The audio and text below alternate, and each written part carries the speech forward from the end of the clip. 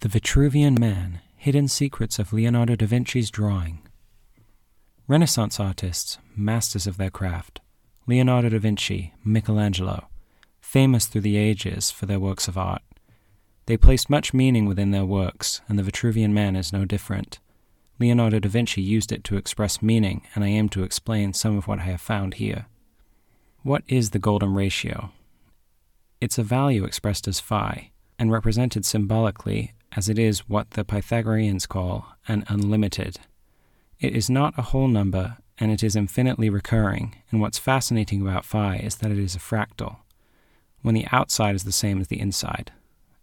It is traveling non-destructively and is the math of infinity, i.e., when you divide a line in this ratio, the whole of the line will be of the same ratio to the greater part of the line. It is a non-destructive division. I want to first start by stating that this is a speculation piece based on my own academic interest of the golden ratio and its value in connection with the material manifestation of existence itself. This is a little different to what I usually try to write, seeking to spark interest in the reader so that they may delve deeper for themselves in order to ascertain meaning. In essence, I try to report broadly and fairly with the intention of seeking harmony rather than division, as I believe that if the information is reported accurately, then the truth is not far behind, and the truth is one. So if fairly reported, then the culmination of all that I write should show connection in truth and beliefs, and not division. No more pointing fingers, but instead understanding. This subject, however, is not something that has or can really be defined as a conclusion, as I believe that some independent conjecture has to be applied in order to start the wheels of thought in others. It is not currently understood as fact at this stage of existence, and I believe Plato puts it well. Amid the variety of opinions which have arisen about God and the nature of the world, we must be content to take probability for our rule, considering that I, who am the speaker, and you, who are the judges, are only men. To probability we may attain no further. Plato's Timaeus. We will begin by debunking a generalized statement made by those who do not understand this golden ratio. I have seen very often, when the golden spiral is expressed to show the nature of things being derived from this ratio, the statement is often made, that is not the golden ratio. To an extent, they are correct, but the denier misses the purpose of reference. Let us look at an example.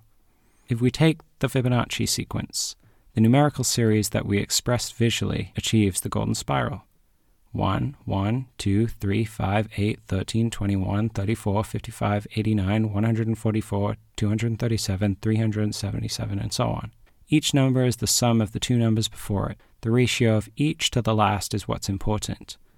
1 to 2 is 2, 2 to 3 is 1.5, 3 to 5, 1.666, 5 to 8, 1.6, 8 to 13, 1.625, 13 to 21, 1.615, 21 to 34, 1.619, 34 to 55, 1.617, 55 to 89, 1.618, 89 to 144, 1.617, 144 to 233, 1.618, 233 to 377, 1.618. As we can see, nature has a code with which it progresses, and is that which it is attempting to attain. It is the ideal state. We see it vary and never perfect, because we have not yet achieved the ideal state, but are a reflection of it. And existence is moving towards the ideal state. There is much variation in the beginning, but through progression it begins to become much more stable. We are seeing the objective of form in these numbers. Throughout nature, we see that form is growing to achieve ideal state. We can see this in the Vitruvian Man. Leonardo da Vinci, when commissioned to illustrate a book about divine form, he was inspired by a man named Vitruvius, an engineer and architect who, around 15 BC, wrote a book detailing the form of nature itself and its applications in design. He illustrated and described this within the human body, and this was the inspiration for the Vitruvian Man. Within this artwork, Da Vinci geometrically expressed what is known as refracting the circle, which is a circle derived from the perimeter of a square, not to be confused with squaring the circle, which is deriving a circle from the area of a square. If we assume that the length of the side of the square is 1, and therefore the perimeter summing up to 4, then to calculate the area of the circle, we would want to find the diameter. We will be using the true value of pi, 3.144, when the area under the edge of the circle is measured, as it was left out in Archimedes' calculation of pi, through the method of exhaustion. I will do another article on that. So we would use 2 pi r is equal to 4, since the perimeter of the square is 4, so pi r is equal to 2. Therefore, r is equal to 2 over pi, and r is equal to 0.636, which means d, or the diameter, is equal to 2r, which is equal to 1.272. This is what is known as the golden root.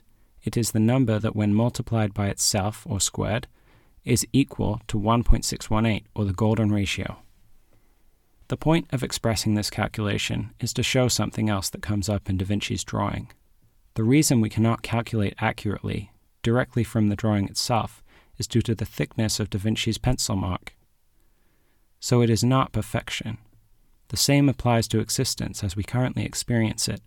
The reason why the number is not consistently 1.618 in nature is because it has not yet the ideal and perfect state. It is always working towards it, as we can see from the progression of the Fibonacci sequence, striving for perfection. But we have not achieved it yet. Leonardo da Vinci is saying the same thing with his drawing, the square representing earth form and the circle representing heaven. We are of both heaven and earth, geometrically measured to both in his drawing, but we have yet to attain the ideal state, which is the apex of the triangle that forms within his drawing, in the heavenly space above the square. More evidence for this is the geometrical markings on the earthly form and lack of them on the heavenly body. Note that Da Vinci clearly marks proportions on the earthly body, but leaves them missing from the exalted form. I make the claim that this is because the form of heaven is beyond shape, it is infinite, as is represented by the circle, which itself is infinite in that it has no edges. The exalted man has broken free of the bounds of what may be measured.